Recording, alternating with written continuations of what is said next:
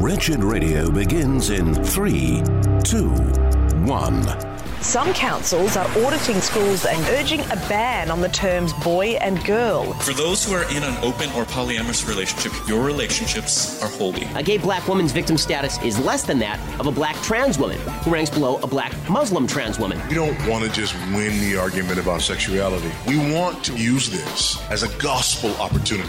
It's time for Wretched Radio with Todd Friel. Hello and welcome to Wretched. My name is Todd Friel. Please note what you are about to witness will either be brilliant or it will look like a man wearing socks and sandals. Dr. Lutzer is our guest. Today we speak about evangelism, and I want to weave a tapestry. This might turn out well. It may end up looking like a Scottish quilt for all I know. It could be a bit of a hash, but I want to synthesize evangelism with your books that have been our focus.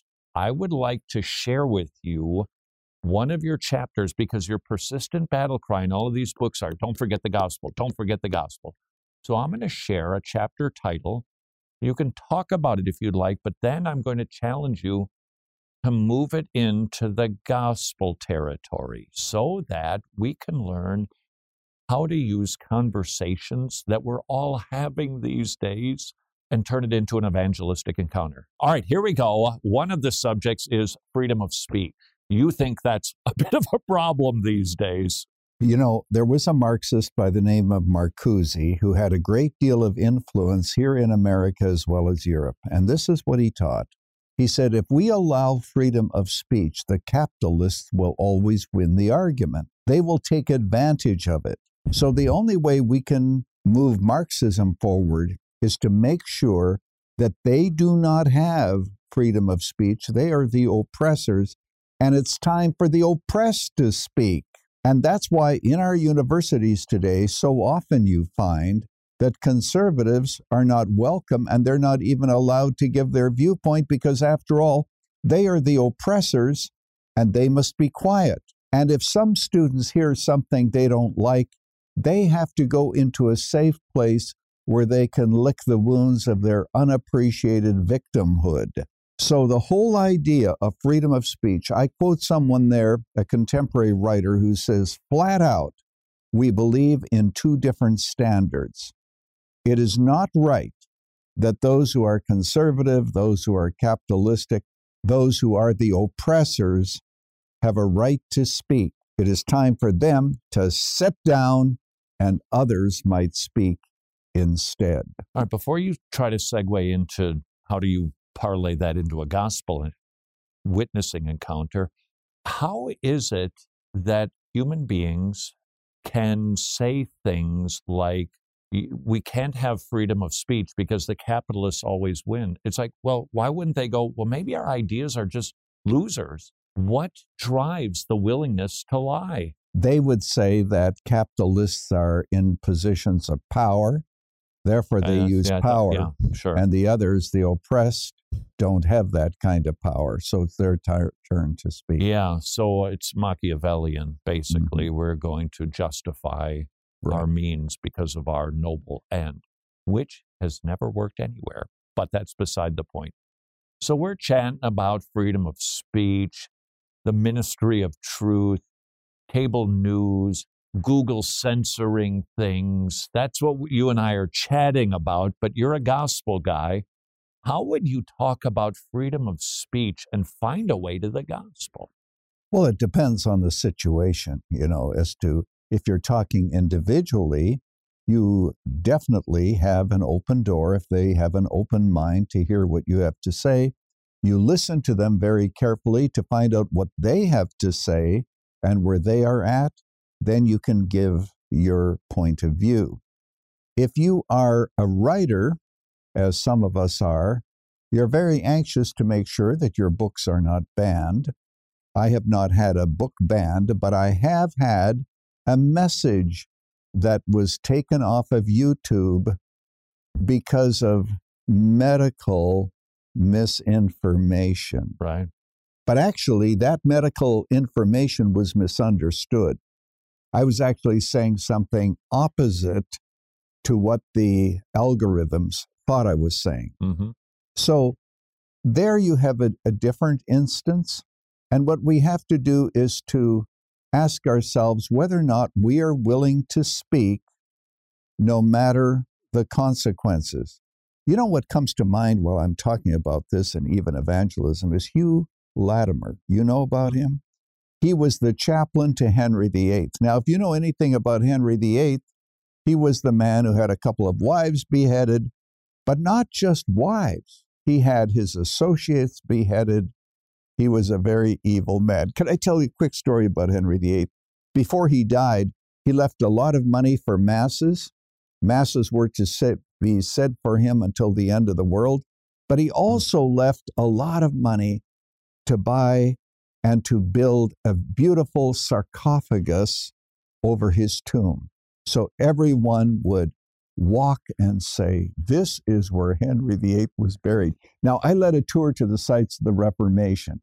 You know what my greatest thrill was to be in Windsor Castle and walk on the grave of Henry VIII, because when Edward followed him, the money was taken for other purposes, and so you walk over his grave today. But here's the point. Latimer was faced with a question of whether or not he would preach the gospel to the king. And he talks about his struggle, and he said there was a part of him that says, Latimer, you are before King Henry VIII, and you know that if you say the wrong thing, he can have you beheaded. The other part of him said, Latimer, you are preaching before the King of Kings and Lord of Lords. To whom are you going to be faithful? And thankfully, Latimer was faithful to the King of Kings and Lord of Lords. Now, he wasn't beheaded, but Bloody Mary beheaded him. Fascinating story. But here's the point. When we talk about freedom of speech, we have to ask ourselves, to whom are we accountable? Are we accountable to this world, or are we accountable to the King of Kings? Now, that doesn't mean that we just barge in and take advantage of any situation. And of course, there may be opportunities that we are denied because we are Christians. But we take those opportunities that do come to us, whether or not it has to do with government or things that we write or things that we speak about, and we use those opportunities to speak words of kindness, of help, encouragement, and especially words about Jesus when we have the opportunity. And if you would like to see heroic examples of that, another book, Fox's Book of Martyrs, it actually has the transcription of some of the words that were uttered by our forerunners who were killed for the gospel. In these books, sir, you talk about some of the greats who have gone before us, who were willing to or be burned alive for the sake of preaching the gospel, to remind us that as Christians, we just might be called to pay a price, and yet we need to be willing to pay that price because of the gospel. So share with us some of the tales from England under the reign of Bloody Mary so that the rest of us can perhaps find the courage to be faithful too. And I want to mention before I go there that in Nazi Germany, there was a pastor who said this: the time has come when the gospel can no longer be preached just in words. We need a new alphabet, and that alphabet for the gospel is suffering. So to your question, Bloody Mary comes to the throne. She wants to reverse the gains that Protestantism made. And so she has about 250 Protestants beheaded or burned at the stake. There were three that she wanted especially. One was Cranmer, who had been the Archbishop of Canterbury under Henry. And the reason she wanted him is Cranmer had negotiated the divorce between Henry VIII and her mother, Catherine of Aragon. Okay, so she wanted Cranmer, but also Hugh Latimer, a preacher of the gospel, and then Ridley, who was the Bishop of London. Now, it all happened in Oxford because that was the seat of learning, and she wanted the big crowd there for this. Ridley and Latimer were burned at the stake. And today in Oxford, you can go to the actual place. right there on the street. Of course, cars drive there, but there is a spot where the fire happened. Mm-hmm. Cranmer is a fascinating story. He was wait. Before you get to them, it's one of the greatest lines in church history with Ridley and Latimer. Today, play the man. We are today lighting in England a fire that will not go out. That's gold. And that really, we should remember those words. Yeah. And that was a fire that didn't go out, as one martyr encouraged the other. If I might, before you get to Cranmer, my understanding of the progression of how Mary went about the business of killing people, initially when she would set somebody on fire, she just set them on fire. But in an act of mercy, sometimes she'd have gunpowder put around their necks so that they'd blow up and die quicker. But then the problem was all of these Protestants with a large crowd gathered would preach the gospel, and people were getting saved. And so they would execute them. For instance, William Tyndale was strangled to death before he was burned at the stake and blown up to stop the preaching of the gospel. A story about a goose who was indeed cooked for the sake of the gospel, next on Wretched. You're familiar with this sound. You're sitting in church. Your pastor is preaching. You have your John MacArthur Study Bible open. The pastor is reading the scripture, and all of a sudden you hear everybody in church turning the page because they all have the same MacArthur Study Bible. Why? Because it is so helpful to be able to read study notes underneath the verses to really grasp what God's Word is trying to teach. How would you like to share the joy of putting a John MacArthur Study Bible into the hands of a believer in the Philippines? They typically make about $12 to $15 per, not hour, per day. It's a luxury item, and it would be such a blessing. $25 a Bible, 4 Bibles, $100, or perhaps you could send a Bible to a brother or sister in the Philippines every single month. Would you please consider doing that to bring joy to our brothers and sisters? Wretched.org/Bible.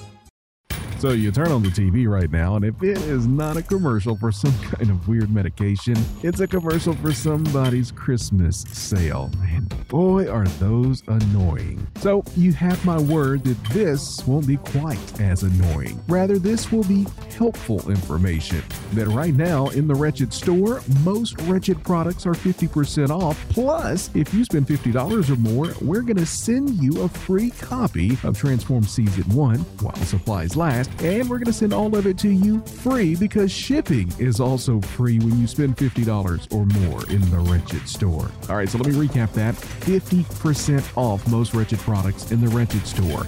You spend $50 or more, you get a free copy of Transform Season 1 plus free shipping. See? Helpful information. That wasn't annoying at all. The Wretched 50/50 sale is happening right now till year's end at wretched.org/sale.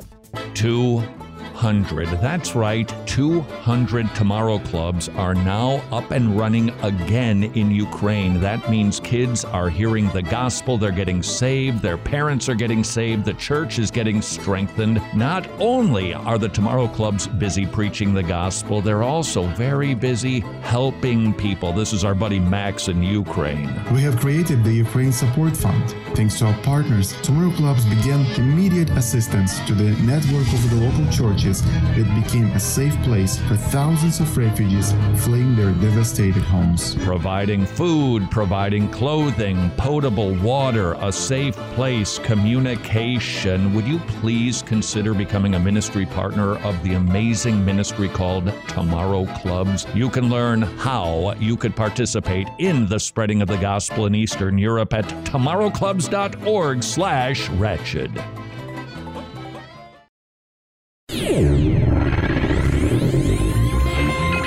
Important dates in Christian history.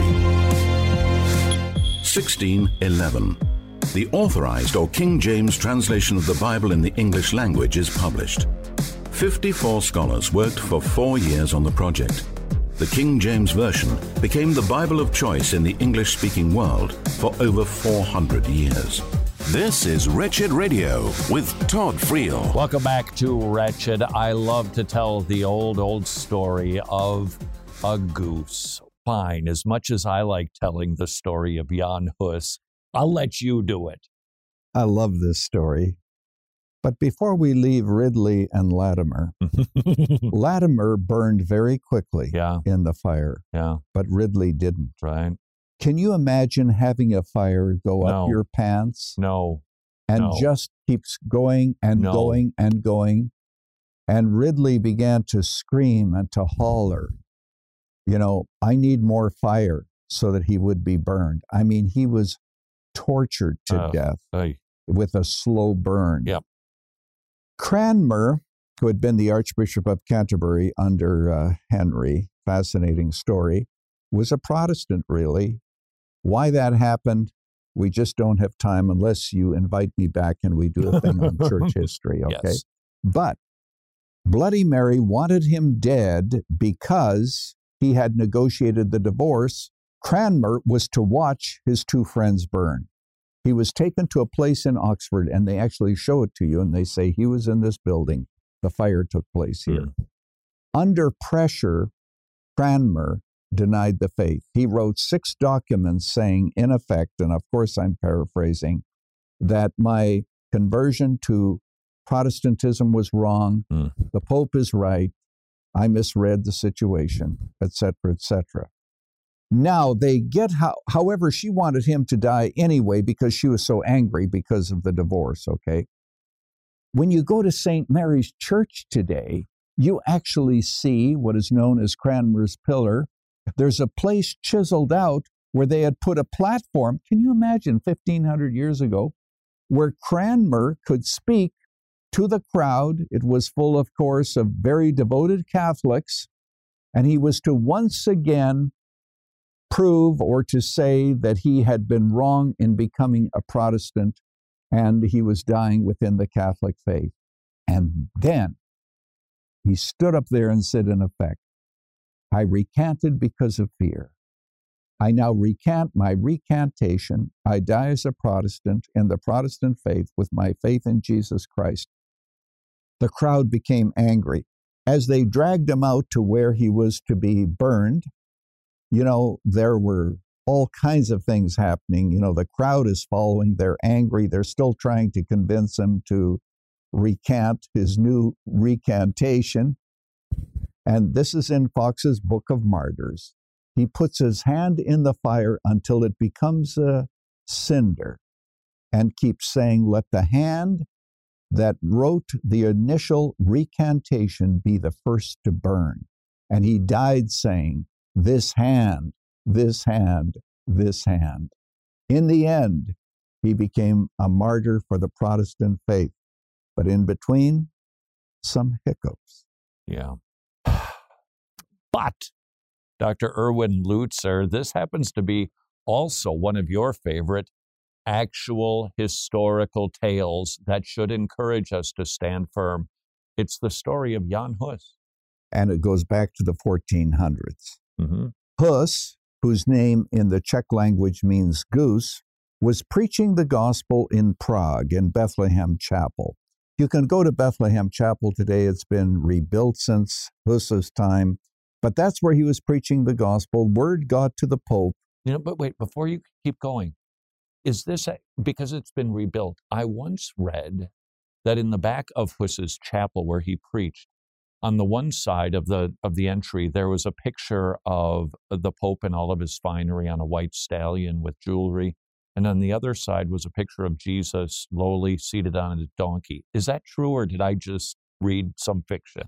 You know, I can't answer that. Then this is true. All news to we are me. just going to make it true. We're going to make it true. Well, whatever we say is true. Well, no, we have to put it on social media. Okay. Then it's true. Right. All okay, so sorry. So, okay. The goose is in the chapel. Yeah. And he's invited to go to the Council of Constance because they want to triumph for heresy. And he was guaranteed safe passage. In other words, they said, Hus, you can go from Prague, you can go to Constance, Germany, and you can go back. The emperor guaranteed that. With his fingers crossed. I'm sure, with his fingers crossed. Now, when Hus got there, and by the way, when he went through Germany and so forth, crowds met him. He was a hero. Yeah. He goes to Constance. The emperor decides he doesn't have to keep his word to a heretic. And they put a crown on Hus's head that says, "We commit your soul to the devil." Mind you, he was in prison for quite some time. With very little water and food. They wanted to break him down. Toilet system. I mean, it was... Yeah, it was really bad. But Hus wrote some beautiful letters from there, by the way, encouraging believers back in Prague. But anyway, when he was taken to the stake to be burned, as I've already emphasized, his name, Hus, means goose. You also mentioned. And he said these words, "You can cook this goose, but in 100 years a swan will arise, and him you will not silence." So Hus is burned at the stake. 102 years later, Luther nails his 95 Theses to the castle church door in Wittenberg, and Luther expressly stated that he was the fulfillment of Hus's prophecy. And that's why it is that throughout Germany, I've been in the room, for example, where Luther was born, the room in which Luther died. You always have a swan. It became a symbol of the Protestant Reformation. You can cook this goose, but in 100 years, a swan will arise. And to this day, we still use the expression, don't we? They cooked his goose. Going back more than 500 years, 600 years, actually. You tell the story better than I do, so I'm glad I gave it up. Have you ever been to the stake where Jan Hus was burned? I have seen the big rock where apparently he was burned. Is that what you're talking about? Yes, sir. It's it's almost like the cemetery of John Knox, basically covered in pavement. But I met with the fellow who is the president of the Hus Association. His name was Kali Vota. First of all, the president of the Hus Society wasn't a Christian. That detail aside, I asked him the question, do we have any idea how long it took for Jan Hus to perish in the flames? And he said, based on the transcriptions that were taken when he was being burned alive, because they would write, "We're going to hear something great from that." They actually had transcriptions. They think it was about 8 minutes that he was at least able to preach and to speak to people before the flames consumed him. 8 minutes. 8 minutes. And of course, he said what martyrs almost always said, "Into thy hands I commit my spirit." But before we go to break, you mentioned the grave of John Knox. Yeah. You know where it is? Have you seen it? It's a parking lot. On the parking lot, car number 23. If you ask, where's his grave? They say, go to the parking lot. It's paved over, but it's car number 23. And that's where John Hus is. And that perhaps is a symbol of the Reformation what I was going to say. in Europe. In Scotland, at least, if you want to know the state of theological affairs in Scotland, go to spot 23. All right. Dr. Lutzer, in Europe, when we go back and we look at the great forerunners of Protestantism and we see their heroism, and yet their nations are anything but Christian these days, how would you encourage us to look back at the suffering of those saints to encourage us to work toward not seeing the same effect that we saw in Europe? Boy, that's a big question. I can't answer that in a couple of minutes. What we have to identify is to ask ourselves, why did this happen? It happened intellectually. It happened nationally. There were all kinds of reasons. But here's the bottom line for us. Suffering gives us a new platform to witness for Christ. The Bible says that to this you were called. When Saul was converted on the way to Damascus, the Lord says to Ananias, tell him what things he must suffer for my name's sake. So here's Paul in prison, and he's chained to guards, and he says, I'm chained, but the word of God isn't. And what is he doing? He is witnessing to those guards. In other words, he never said to the church, pray that I'll get out of here, though that wouldn't be bad if we prayed that he'd he and other believers would get out and are believers in our day. But he saw every opportunity, even persecution, as a new platform to witness for the gospel. So in closing, how should we view suffering in light of the sharing of the gospel? Well, let's go back to Niemöller. And when he was preaching, he said these words in Nazi Germany. He says, Satan has been allowed by God to sift the saints so that it might be determined what is chaff and what is wheat. So we have to look at the suffering that is coming to see a split within the church. Are we wheat or are we chaff? And we have to look at it optimistically and look at it as an opportunity to recognize God's hand that we might be wheat and not chaff. We will continue with our very special guest, Dr. Erwin Lutzer, next on Wretched. This is Wretched Radio, and I'm Jimmy Hicks. Well, a social media spat over the removal of a Christmas tree from a Massachusetts library has led to what officials have called threats and bullying, and an LGBT activist stepping down from her position in a human rights group because she's the one that posted the threats and the bullying.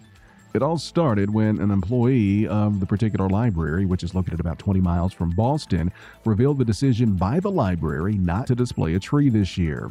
The supervisor wrote that the decision was made because some people were, quote, made uncomfortable last year looking at it. A few days later, after that initial post, Diane Lown, the LGBT activist we mentioned earlier, responded and accused the library supervisor of putting people's lives in a lot of danger by revealing the library's decision about the Christmas tree. Yeah, so whose life was put in danger? Well, despite critical acclaim and the support of some big-name stars, Jordan E. Cooper's Broadway production is closing less than 3 weeks after its opening day. The woke comedic play follows a slate of characters, some of whom are drag queens, and part of the first wave of Black Americans given free passage to Africa by the U.S. government as part of a package for slavery reparations. Slavery reparations and drag queens. They tried to fit absolutely everything into this play. Wonder why it only lasted 3 weeks. The European Parliament has displayed a nativity scene this year for the first time in its history after its former president deemed it could offend non-Christians. Isabel Benjumea, who was elected as a member of the European Parliament in 2019, received support for the displaying of the nativity scene this year from Roberta Metsola, who was elected president in January. The Central Bank of Nigeria announced last week that it is capping daily ATM withdrawals at 20,000 naira, which is about $45, to encourage digital banking options. And weekly over-the-counter withdrawals have been capped at $225 for individuals and $1,124 for corporations. And that may be in Nigeria at the moment, but do not think it's far behind in the United States. Full-scale pilot testing is taking place even now. A South Carolina woman has been accused of burglarizing 4 churches and taking her child when she broke into the buildings. I guess she needed some more hands. Leslie Reese, age 42, has been arrested and she faces 4 counts of third-degree burglary and 1 count of unlawful conduct towards a child. Authorities have been looking for Reese after she was caught on security footage of one of the churches. And the reports that I've seen have not indicated the age of Reese's child, and it also doesn't indicate exactly what was stolen from the churches. But I do think I feel safe in assuming that it was money. More Wretched Radio is straight ahead. I'm Jimmy Hicks. Books of the Bible. Luke was a physician and companion of Paul, who wrote an orderly account of the gospel of Jesus Christ. He meticulously details names, places, and events. Luke shows great concern for people of every class, especially overlooked or undesirable people. We are all from various places and classes, but Jesus Christ is the Savior for all mankind. This is Wretched Radio with Todd Friel. Welcome back to Wretched. If you've ever pondered what exactly is the gift of evangelism, methinks our special guest has that gift. Dr. Lutzer Thank you for being with us as we continue to talk about the necessity for all of us to preach the gospel. But to kick it off, I am going to share a secret about you. So Dr. Lutzer and I, after church on Sunday, went out for lunch. He beat me to the table. Before I could get there, you had engaged Derek, the person who was going to wait on us. You were already talking to him about Jesus forgives sinners. Do you do that everywhere you go? I try to. You know, when I'm in a restaurant, for example, even in Europe, where, belief in God is certainly not popular at all, I would say to a waiter or a waitress, God bless you. And then I say, and you do believe in God, don't you? There it is. You're there. Well, I'm not sure, yada, yada. And then I tell them, in the next 30 or next 60 seconds, I'm going to tell you the best news that you have ever heard in your life.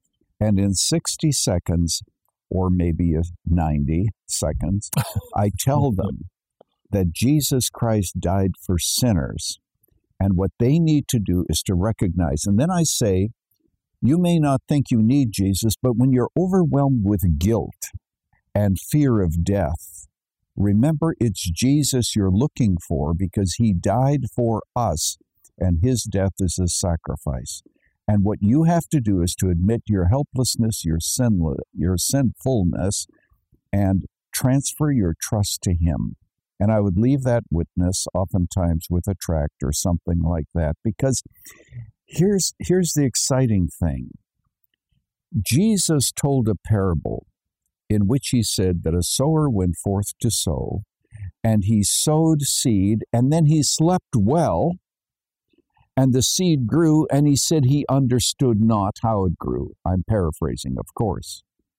We have no idea how the word of God sown into somebody's heart might come back to him. Now, back in the days when you used to talk to people on the plane, nowadays because of COVID, even though COVID is past, we no longer talk because people are all listening to their devices. I used to engage almost everyone I sat next to. I can give you a number of examples, but here's one. Here's a very self-righteous lady, and she says to me, one thing is sure, I know that hell doesn't exist. And I said, really? I said, how would you know that? Did God reveal this to you? I mean, how in the world could you know that hell doesn't exist? Well, that's my view. I said, you get 12 people together, you get 15 views. I said, Jesus spoke about hell 10 or 11 times, and I don't want to offend you, but I'm going with Jesus on this one.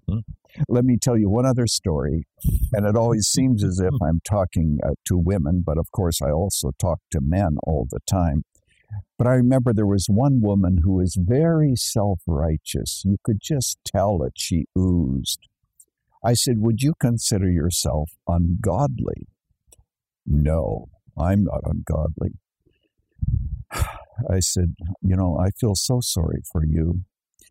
Because I said, then you can't take advantage of what Jesus did for us, because the Bible says he died for the ungodly.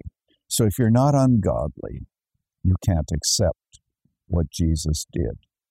What we have to do is to plant those seeds that we believe eventually will bear fruit. And I tell people, someday you're going to be overcome with guilt, and you won't know where to park your guilt or your fear, and Jesus is the answer to that issue.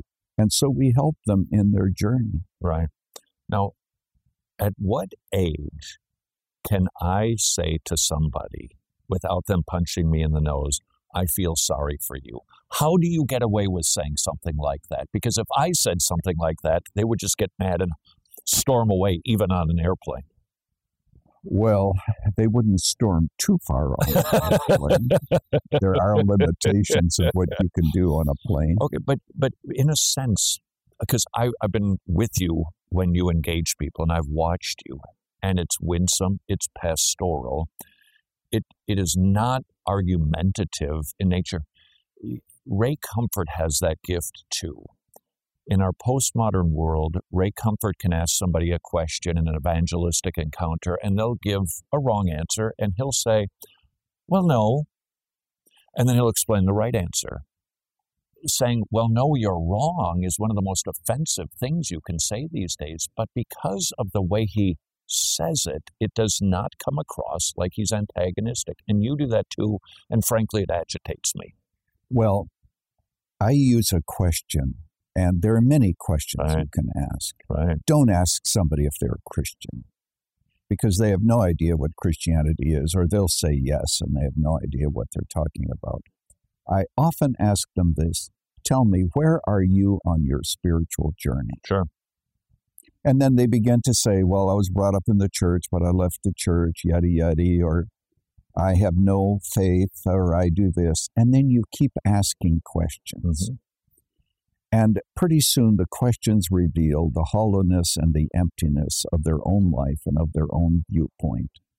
And then there are open doors for the gospel. See, now this is where I can tell. You're not from these parts. I can tell you're from above the Mason-Dixon line, because you say don't ask somebody if they're a Christian. And I actually think there are better questions than that, because everybody in the South has been born again statistically 7.3 times. But because you cannot swing a dead cat without hitting a little Baptist church here, I like to ask the question, did you go to church as a kid? And that opens, because most people will at least go, yeah, cool, what did they teach you there? And then you're off to the races. Yeah. So in the Bible Belt, where it's still a veneer of Christianity, you can get away with that. I think one of the smartest ways we can start to engage somebody isn't by simply saying, did you know that God has a wonderful plan for your life, or whatever it is? Asking questions and actually listening, I have found to be the most effective way to communicate the gospel with people these days. What are some of the questions that you would, with a complete stranger, ask them to talk about spiritual things? Before I give you some of those questions, let's remind ourselves that Jesus in the gospel, if you count them, he asked more than 100 questions. Jesus questioned people all the time, and sometimes his questions just left them speechless, and he walked away.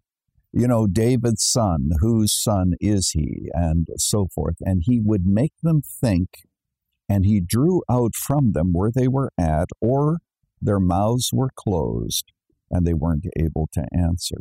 So there are many different questions. One can be, if you're talking to an adult, how much adult consideration have you given to the Bible? Or another one, who to you is Jesus Christ? What do you think of Jesus? You've heard about him. What is your opinion of him? Or, as I mentioned, where are you on your spiritual journey? Now, I want to say this, Todd, that if we are open to God, it's amazing the direction that he will lead us and the doors that will open to us. But we always have to be compassionate. Has anybody, when you've tried to engage them on this level, and I suspect it's hundreds, maybe thousands of folks, whatever, preacher, I'm not interested. Did they ever just shut you down that aggressively? Maybe. I remember talking to a man who clearly was disinterested. And when I warned him that when he stood before God, he wasn't going to have much to say. But I said, if you stand on your own record before God, you're going to be in deep trouble, because all of our works are tainted with sin, and God demands absolute righteousness to enter into heaven. And he just said, I'm going to be fine, thank you very much. Well, that's all that you can do. Right. You know, you can't pry into a person's heart and see what's really going on there. So there are people... Let me interrupt just for the sake of releasing us from thinking, no, I've got to get everything out. I've got to speak every truth that I know that they might get saved. No, that is absolutely our goal. And we shouldn't just let ourselves off the hook because it's getting a little bit tricky. But there are indeed some times when you just have to say, well, look at Jesus. He told the disciples, if a person doesn't receive you, shake the dust off your feet. If they won't welcome you into their homes in those days, that was done. And so you move on because you realize that, the Chinese have a proverb that no matter how long you cook sand, it never becomes rice. Mm-hmm. And the point being made that if somebody is really closed, there isn't much that you can do. We will continue with our very special guest, Dr. Erwin Lutzer, Moody Church, Chicago, Illinois, next on Wretched. Have you taken the opportunity to jump on the road trip to truth for Season 3? Because if you haven't, you are missing out on a wealth of information. It's a valuable resource for you, your kids, and your church. Available now in the Wretched store at wretched.org. Oh, and while you're there at wretched.org, make sure you make some time to jump on over to our donate page and check out all of the information on becoming a Wretched Gospel Partner at wretched.org/donate. Hey, isn't this groovy? Dozens of crisis pregnancy centers have been vandalized or set on fire because of the Roe v. Wade decision. A preborn center in Buffalo was firebombed. A preborn clinic in Gresham, Oregon was hit with an incendiary device. A preborn clinic in Miami vandalized, and they're receiving bomb threats. In other words, the battle for life is becoming a battle for life, and yet the preborn centers continue to open. Support organizations like Preborn and like your local pregnancy clinic that are unwaveringly and without fear opening again today, offering free, loving, Christ-centered alternatives to these young women. Be part of the solution. Please join the literal battle for life. Preborn.org/wretched. Preborn.org/wretched. Hey, thank you for listening to Wretched Radio today. Obviously, this is radio, but what do you know about Wretched TV? Wretched TV is also hosted by Todd, and it's aired on over 135 Christian TV networks. You can also find it on streaming services like Roku, Amazon Fire TV, American Gospel TV, Answers in Genesis TV, or the always trustworthy Wretched.org. And also head over to Wretched.org, click the donate page, and look at how you might become a Wretched Gospel Partner. Wretched TV, Wretched Radio, or any of the productions of Gospel Partners Media would not be possible without our Gospel Partners. And as a matter of fact, right now is the perfect time for you to become a Wretched Gospel Partner. Thanks to some very generous Gospel Partners, now through the end of the year, every dollar that's donated will be matched. So you can literally double the impact of your gift to Wretched. Get all of the details and information at wretched.org/donate. Wretched, amazing grace, amazing gospel. How's inflation been treating you if costs for health insurance are skyrocketing in your home? Would you please visit medishare.com/wretched. Affordable biblical health sharing. Christians paying for other Christians' medical bills, which means you don't have to worry where the money is going for bad stuff. Second of all, you can save on average $500 per month. And finally, Medishare, it's the gold standard for healthcare sharing for more than 25 years. It works, and the members, including myself and Mrs. Friel, love it, which is why their customer satisfaction rate is double traditional health insurance. If inflation has got you down, call up the people at Medishare, 844-34-BIBLE, or medishare.com/wretched.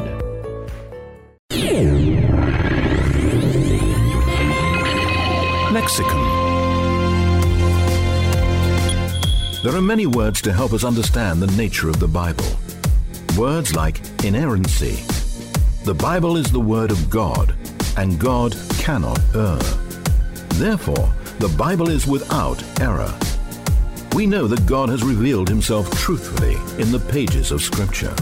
This is Wretched Radio with Todd Friel. Welcome back to Wretched. Dr. Lutzer, thank you for being with us for a long series of conversations focusing now on evangelism. How now shall we ask thoughtful questions that bring us right into the bullseye of a witness encounter? Throughout the years, what I've tried to do is to listen to people, to listen to their hearts, and to share the gospel. But here's the thing, Todd. We can't assume people know the gospel or believe it just because they come to church. Mm-hmm. And while I'm on the topic of conversion, parents need to understand that they cannot convert their child. God is in the converting business. Now, what we do is we pray for them, we give them the gospel, we give them every opportunity, but it is God who gives life to the dead, and that is to the spiritually dead. So we have to trust God. So I don't have to ever talk to my kids about spiritual things? Is that what you just said? Oh, no, of course not. You have to instruct them. You have to talk to them about spiritual things. They have to understand the gospel.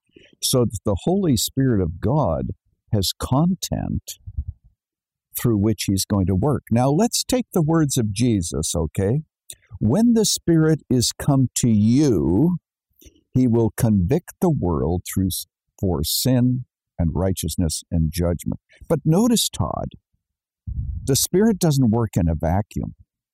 It's not as if people are walking down the street and then the Spirit suddenly captures them, though God can do that if He wishes. He converted Saul very quickly on the way to Damascus. But what Jesus is saying is, when the Spirit has come to you through you, He will convict the world of sin and righteousness and judgment. So we give our children every opportunity to believe. I'm so glad that we have 3 daughters, all of whom have savingly believed. They've married Christian husbands, and so we're very thankful for that. But it's not something that parents can do, but they make the gospel available and they teach their children, catechize them so that they can move on.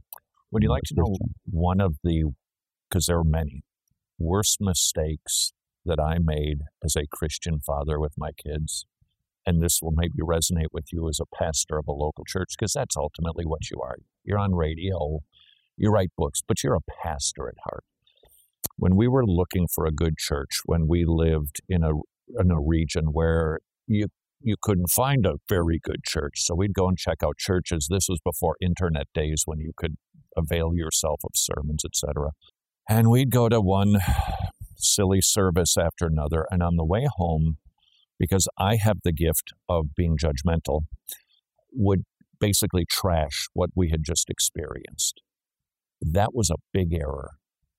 Maybe my critiques were rightly aimed, but when I gave my kids the impression that I'm the consumer and that churches, they can be critiqued at will like firing a machine gun, I think I undermined something important. In my first church, there was a man who was a doctor, and his children said, we don't think that Dad is a Christian. Now, he came to church every Sunday and heard me preach the gospel. But he's in the hospital, and he has cancer, and I go visit him, and I ask him, do you have the assurance of eternal life? Have you accepted Jesus as your Savior? And I'll never forget his answer. I don't know how. I don't know how, and you've been listening to me preach every Sunday morning? Haven't I explained how? So I helped him to see his necessity to turn from his sins to Christ. He immediately believed. I prayed with him. After that, before he died, his relatives said he always wanted the Bible to be read to him. Right. There was a transformation of heart. But here's the thing that's very scary. Just because you go to church, even a good church, and you hear the gospel, we should not take for granted that people have believed on Christ. Similarly, I was in Texas somewhere. It's kind of a big place. And I was preaching and must have talked rather extensively about repentance, the need to turn from our sins, not in perfection, but in a new direction, and to place your faith in Jesus Christ.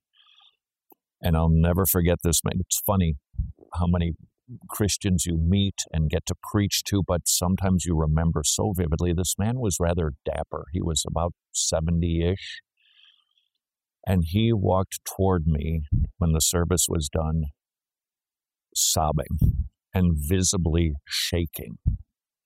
And he said, this was a man who'd gone to church his whole life. He said, nobody has ever told me I need to repent. And that was the thing that God used to help him understand that we must humble ourselves before the mighty hand of God, that we must have an attitude of, I don't want those things anymore, I want Jesus instead. And he'd been going to church his entire, 7 decades of sitting in church. That is when the Lord saved him, because not everybody who is in church is actually a Christian. You know, I don't have an answer for this, but when I was growing up on the farm in Canada, when I was 12 or 14, I had deep conviction of sin. Mm-hmm. Now, if you compare my lifestyle at that time with the lifestyle of other teenagers, long before the days of the internet, we had an old radio that worked intermittently. That was our extent of technology. Where did that conviction of sin come from? It was because I was brought up in a Christian home with godly parents. But it was that led me to Christ. My mother said to me, we think it's time you accepted Jesus. I said, well, as a child, I said, I've asked Jesus to come into my heart, but it doesn't work.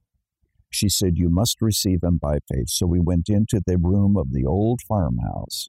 50 years later, by the way, I was in that farmhouse and saw that room, took a picture of it. I went to the room of that farmhouse, and we all knelt down. And that night, I received Christ by faith. And the next day, I knew that I knew God. But here's the point. There are so many people who believe in Jesus without really being aware of their sinfulness. They are vaguely aware. And that makes me wonder why it is that later on they may fall away. We need to emphasize that prayer doesn't save anybody. Jesus saves people. And if there isn't a genuine transfer of trust, a turning away from sin and trusting Jesus, salvation has not occurred just because you've said a prayer. And people need to be instructed that it is possible to think that you are a Christian because you've prayed a prayer, but the prayer does not save. Right. Now, some people would go, wait a second, don't you have to pray to get saved? Well, technically, no, but we do call out to God. But your point is that isn't the thing that saved you. Yeah, that's my point. It's not your words. It's Jesus who saves, which actually brings us back full circle to parents, that they are let off the hook that they cannot save their children. All they can do is faithfully proclaim, use the law, preach the gospel, talk about repentance and faith, the resurrection from the dead, teach them all the Christian verities. But when you go to bed at night, if you're still living with a prodigal, you can sleep well because salvation is of the Lord. Dr. Lutzer, you said in an airplane, in 60 seconds, you can get the job done. To that camera right there, go. All right. I want to explain that all of us are sinners. Everything that we do is tainted, and God cannot accept our righteousness. And you have to be as perfect as God to get into heaven. If you're not perfect, don't even think you're going to make it. Now, that means all of us are in trouble. But the good news is that Jesus died on the cross and was raised and made a sacrifice for sin, that if we turn from our sin and put our faith in Him alone, we are saved on the basis of His righteousness, which is credited to us on the basis of His merit and not our own. What I want you to do right now is to admit your sinfulness to Christ and receive Him as your Savior. He's the only one qualified to save you from your sins. Okay, can I do that now? Oh, wait, I'm already saved, but thank you for that, and I echo it. If you've never repented, place your faith in Jesus Christ. Today is the day of salvation. And until tomorrow, go serve your King.